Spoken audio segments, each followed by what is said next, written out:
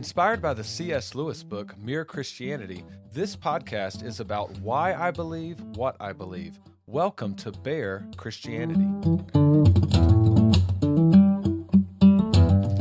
I'm thinking that this is going to be a short episode. So I was out of town this past weekend. I usually record on Saturday morning and do a lot of the preparing my notes and everything a few days leading up to Saturday. And so I was out of town all that time. We went to Nashville. I'll talk about it in just a second, a little more. But anyway, I'm thinking this is going to be a short episode. And in planning ahead, I knew I was going to be out of town. And so just a few thoughts here on male and female. God created them male and female. So that'll be the topic today. Just if you think back 10 years ago, this would have never taken a whole episode. It was, it was a minor issue, a very rare thing. I didn't even know about transgenderism or any of that stuff 10 years ago. And so you have Caitlyn Jenner and a few other things. And then here we are in 2022 where teenagers are allowed to get transgender or sex reassignment surgery without parental consent. So they can get sex reassignment surgery, permanent, lifelong consequences of that surgery, and yet they can't get a tattoo without getting parental consent in most states. So there you go. There you have it. Now, if you have questions for me, you can email me, barechristianity@gmail.com. I'm on Instagram @TheRealBearMartin, and I'm on Twitter @Bear4Christos. Now, for A Bear in the Woods, I just mentioned I was in Nashville. We met some friends of ours for my wife's birthday, and we had an awesome time. I have not been to Nashville since I was a little kid, and our friends that we met, they invited us to go to Nashville, and they planned out pretty much everything, and we just had an awesome time. One of the highlights was we had tickets to the Grand Ole Opry, and if you've never gone, I highly recommend it. You're basically watching a live radio show. It's a beautiful theater that they perform in, and the Grand Ole Opry. If you're not familiar with country music, that is one of the top, if not the absolute top goal of any country music artist. And so we got to be there. The highlight of the night was we got to be there as a country artist made his Grand Ole Opry debut. So he's been writing songs for country music for a little while. He's written some for Garth Brooks. And in fact, Garth Brooks was a surprise guest that introduced this guy to the crowd. And his name was Mitch Rossell, Rossell. So check him out if you have Spotify or Apple Music or whatever. He sang one of the songs that he sang was entitled "Son," and it was just excellent. Anyway, check him out, and I really enjoyed it. That was the one of the highlights of our trip. Now, the main verse that we'll talk about today is Genesis 1:27. It says this: "So God created man in his own image. In the image of God, he created him. Male and female, he created them." So again, this is pretty simple. God creates males and females. And so there's two genders. There are two sexes, and that's it. Now, as a disclaimer, before we get into all the transgenderism and talk about that stuff, as a disclaimer, I do want to mention that I am fully aware that some people are born with sex chromosome disorders. There are certain enzyme deficiencies and hormonal problems that some people have that cause the abnormal development of sexual organs and body characteristics that are typically associated with males and females. So I'm fully aware of those conditions, and I am not talking about individuals who are born with those disorders. I can't imagine being a person that's born with those disorders or being a parent with a child. That is certainly a difficult situation, and so we should come alongside of those families and help them in any way that we can. So I'm not talking about those individuals. That is an extremely rare issue compared to the issue of people having no biological problems at all, completely normal sex organs for a male or a female, and then feeling like they're the opposite gender. And so that's what I'm talking about today: transgenderism and all of those, all of the cultural issues with that today, and I want to look at that from a biblical worldview. Some of the problems that the transgender community struggles with, and then look at it from a biblical worldview, and just give a few thoughts. And so hopefully this helps you kind of think through some of the issues of the day. Now, to get us started, I was trying to read and get a feel for how the other side of the argument would be defining terms and things like that.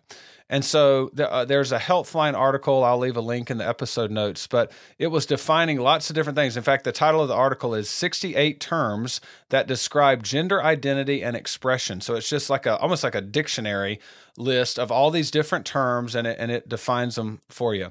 A quote here at the very beginning, it says, quote, "Gender and sex do not have the same meaning. One is social and the other is biological." And then it goes on to say, quote, "Gender is an identity, your personal sense of who you are.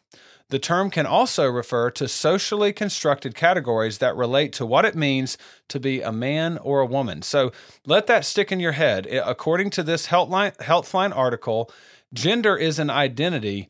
And how do we know our identity? It's your personal sense of who you are, who you feel you are. If you feel that you are a woman, you are a woman. If you feel that you are a man, you're a man. That's your gender. It's your personal sense of who you are. That's the way this Healthline article is defining it. Now, a few other terms here just to get out of the way. Most of you probably know what this means, but just to make sure, cisgender, let's CIS gender, cisgender is someone who identifies as the same sex that they were assigned at birth. So I am cisgender.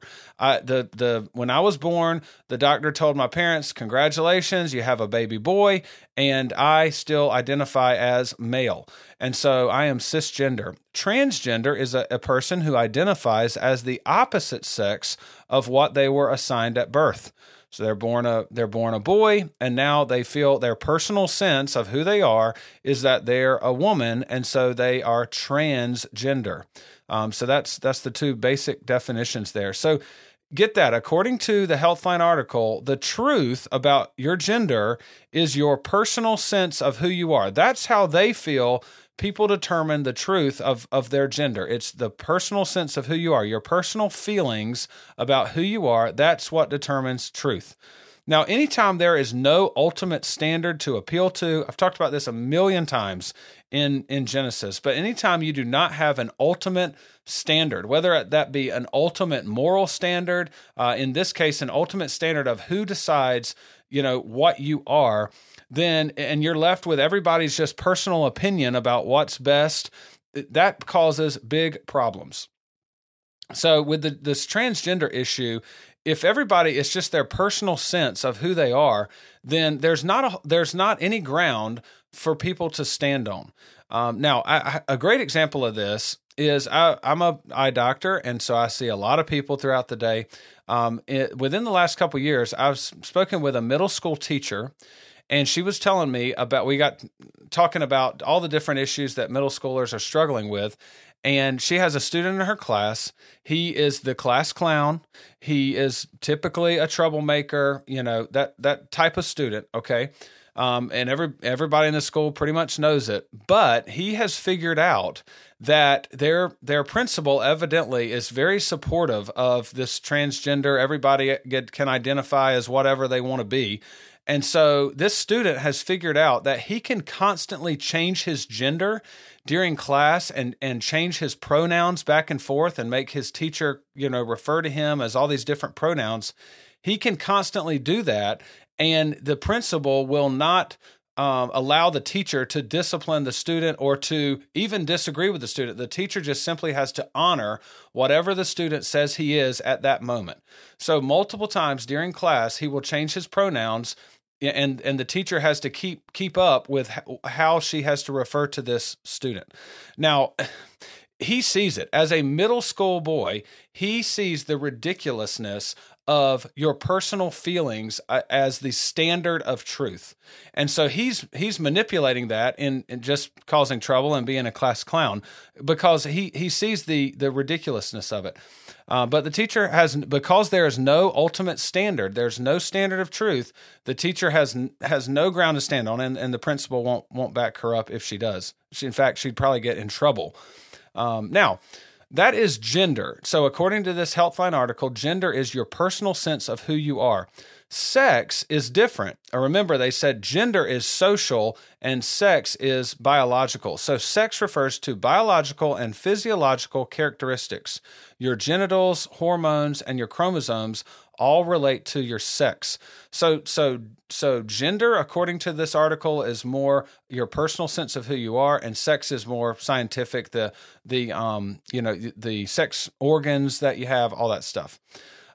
So the proposed treatment for someone who is transgender, someone who was assigned a sex at birth, but they feel like they're the opposite sex, they feel like they're the opposite gender, the proposed treatment by our modern culture is to give them sex reassignment surgery.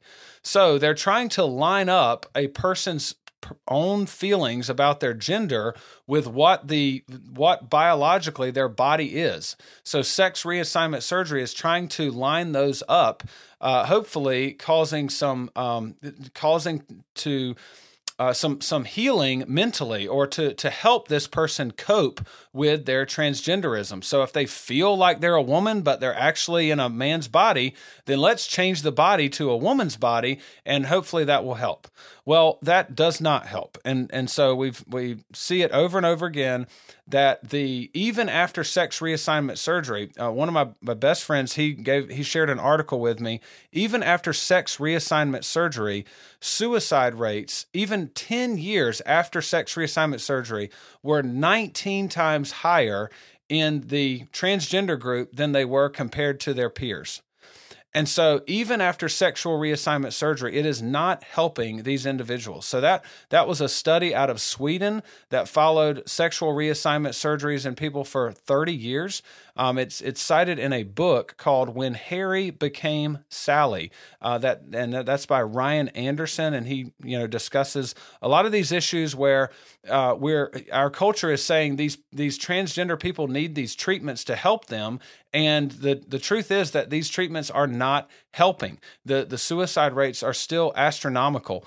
A couple other stats from different articles that I was reading about suicide rates, and I'll link these articles in the episode notes. Quote, data indicate that 82% of transgender individuals have considered killing themselves, and 40% have attempted suicide, with suicidality highest among transgender youth. Another article said growing data on suicidal behavior among members of the lesbian, gay, bisexual, transgender, queer, questioning, and other sexual gender minorities, so basically the LGBTQ plus community, particularly in the transgender subgroup, demonstrate that there is a stark elevation in suicidality compared with rates in their cisgender counterparts. So it is well accepted that the transgender community has a massive problem with suicide. And so that is awful. And so we have to think about how to help these people. And our modern culture says we got to pay for them to have sexual reassignment surgery. We must affirm all the feelings that these people have about themselves as truth and that sort of thing. And that's how we can love them. And I would argue from a biblical worldview, that is not love. What people feel is true does not make it true. With a biblical worldview, there is an objective standard, and that is what God reveals about himself in the Bible. And so God created us male and female. And so when we are created male, it is to reject our Creator when we say that we're something else.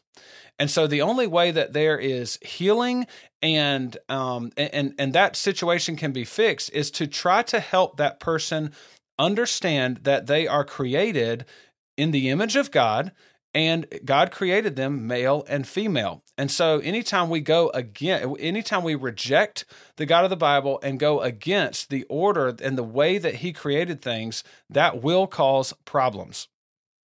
In every aspect. When you look at a child who grows up in a family where one man loves one woman and they are faithful to each other and they have kids, that child has the best chance of having a good life. The lowest rates of suicide, all that stuff. It's just basic biblical teaching about the way God made the family to be. And so when we align ourselves with that brings human flourishing. That is where people have the best chance of having a good life. Now, are there awesome people who came from broken homes, all that stuff? Absolutely. Obviously, I attribute that to the grace of God. But when there is blessing in a family, when they align themselves with what the Bible teaches. And so the treatment for people that are struggling with transgenderism, and I'm not saying that their struggle is stupid. People struggle with all kinds of things. And so so a middle school child who has a male's body and feels like they're female, I'm not trying to belittle what's happening in their mind. There's lots of things going on with hormones and just development with a middle schooler. But it doesn't mean that we give them sex reassignment surgery. That's not the treatment that I think is going to work. And so if we look at this from a biblical worldview, we've got to align ourselves with what God says and what God created us to be. He created us male and female. One example that I think about in this situation in my head, and I've shared this, and I've never gotten any pushback from it, but I would love to talk to somebody who has total opposite views of me and see what they say about this illustration. And because I'm sure they'll say that it breaks down at some point. No, you're not comparing apples to apples and that sort of thing. So I'm aware that may come up. I just don't know how they would go about proving that. Anyway, let me give you this example. With anorexia is still considered a problem. So we don't have a bunch of people running around affirming anorexics and saying this is great and we need to get behind anorexics and we need to pay for them to have weight loss pills and all these things. So if someone is anorexic, what we have decided is best for them is to tell them you are not obese and you will die if you continue trying to lose weight and not eating. So we're saying this is unhealthy. And that person, their personal sense of who they are, they personally feel that they are obese. And we don't affirm that. We say, no, you are wrong. And so for an anorexic person, they personally feel that they are overweight and they desire to continue to lose weight. So the objective standard, the truth would be, let them stand on a scale and say, okay, you're 60 pounds and you're an adult. And that's not a healthy weight for an adult. There's an objective truth there that we can try to show them. Your family and friends may say you are way too skinny, unhealthy skinny, and this is going to cause harm or death if you continue on this path. And so that's how people will. And it's done in love. Like if I had a family member who's anorexic, I'm going to come beside them in love and say, I love you and I want the best for you, but you are completely wrong about your body image. It doesn't matter how you feel. You are not overweight and you do not need to keep losing weight. And so in the same way, if a middle schooler is struggling with, who they are and what gender they are and that sort of thing, I think biblically and honestly, just common sense wise, it's better to say, listen, just look down and you've got certain organs and you are a male and that's how God made you.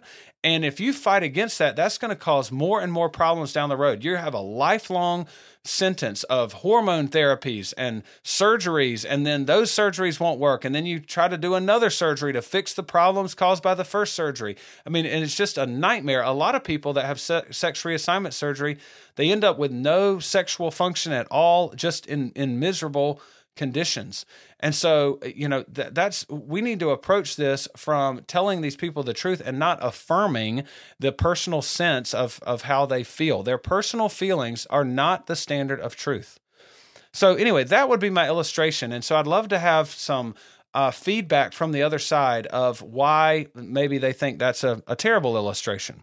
Now, from a biblical worldview, when we talk about the creation account in Genesis 1, a theme that I've brought up over and over again is typically throughout the Bible, Satan will try to disrupt the order that God has made things. And so we'll talk about it a little more when we talk about the temptation of Eve. So God made Adam first, and Eve is created as Adam's helper. And so the hierarchy there is that man is over the woman in a way. Now they both share the image of God. God made them male and female. And so I'm not saying that man is more special than women, all this. We'll talk about it when I get there.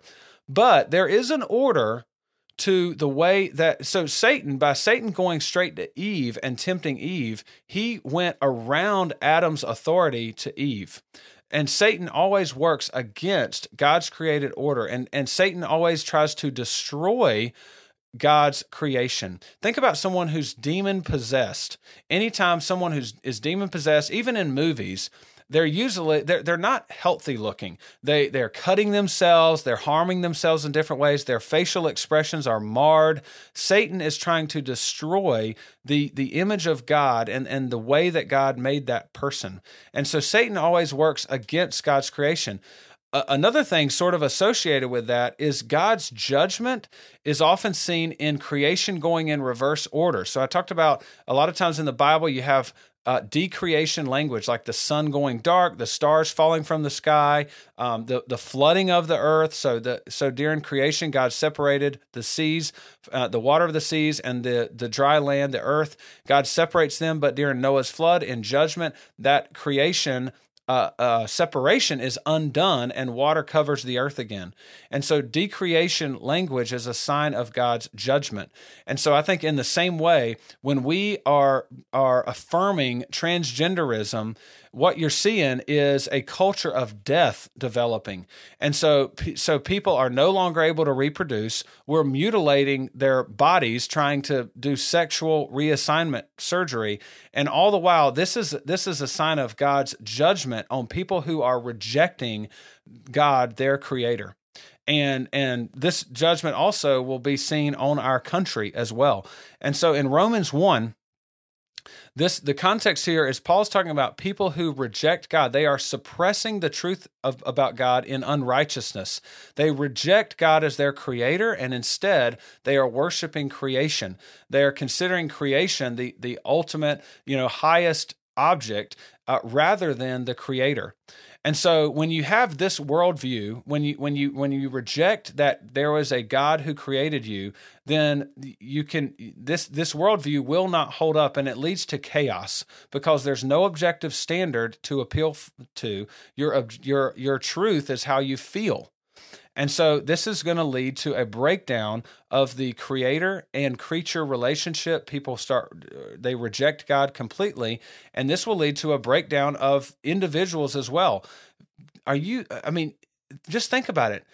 There are tons of people now who don't know what it is to be a male or a female.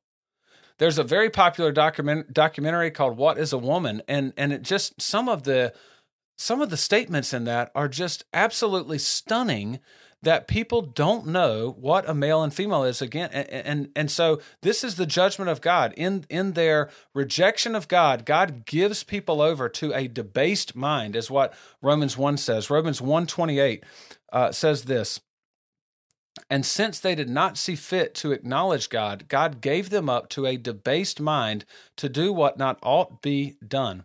Now, that verb there, "and God gave them up," that Greek word there is paradidomi. God gave them up. And so that is a sign of judgment here in Romans 1. And that verb is mentioned 3 times to people who reject God as their creator. However, here's the beautiful thing, and this is where healing comes for people that are struggling with transgenderism and, any sin. Turn to Jesus Christ. Align yourself with what the Bible says, with what God reveals to us about how He created us. When we align ourselves with our Creator, that will bring healing and blessing. And so we are sinners, and God sent Jesus Christ to die for our sins. He lived a perfect life, and if we have faith in Jesus Christ for the forgiveness of our sins, we are credited with His perfect life, His perfect righteousness, and also He died on the cross taking the penalty for our sins. There is healing when we align ourselves with God. And so in Romans 8, remember paradidomi in Romans 1:1, 3 times, Paul says God gave them up in judgment. God gave them up, paradidomi. But in Romans 8, it says this. I'm going to start in verse 28 through 32. And we know that for those who love God, those who, and I'm going to say those who align themselves with God, those who consider God their Lord and Creator, who want to obey Him. And for those who love God, all things work together for good for those who are called according to His purpose.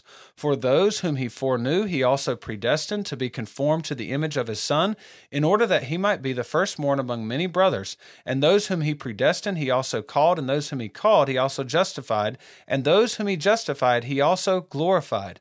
What then shall we say to these things? If God is for us, who can be against us?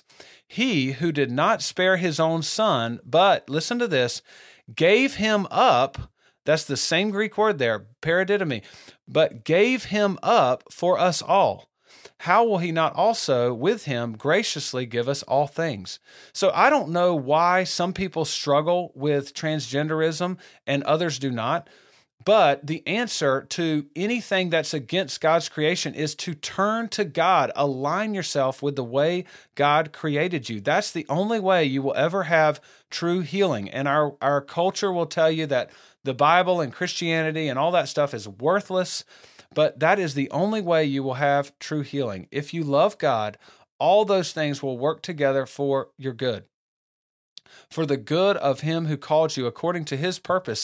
So get this. People may say, well, God is so mean. If God is real, why is He causing me to struggle with transgenderism? Well, if you turn to God and align yourself and find healing when you do that, you can help other people in a way that I can't help them. I don't struggle with transgenderism, but you can help other people who are struggling as well. And so God is working in that. So the plea by Christians to anybody living in sin is to turn to God, repent from your sin, repent from the way that you are thinking, and align yourself with the truth from God's Word.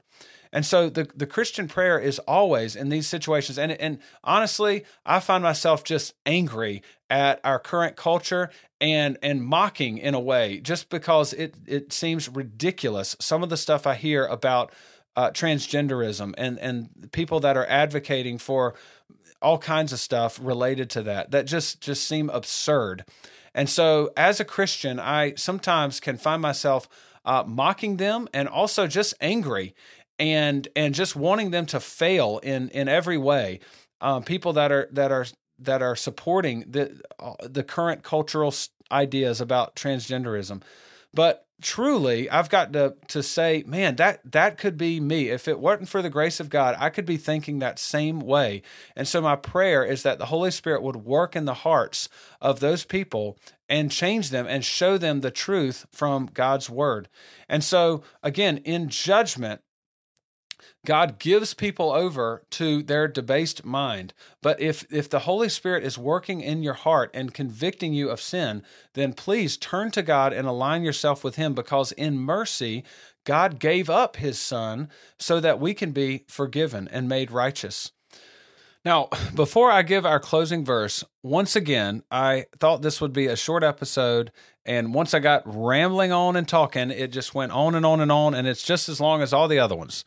So, no surprises there. This is consistent with my what I've promised before about episode lengths. So, thanks for hanging with me, and have a Merry Christmas. Here's our closing verse. John 10:10, in talking about Satan and verses why Jesus came, it says, the thief comes only to steal and kill and destroy. This is Jesus talking here, I came that they may have life and have it abundantly.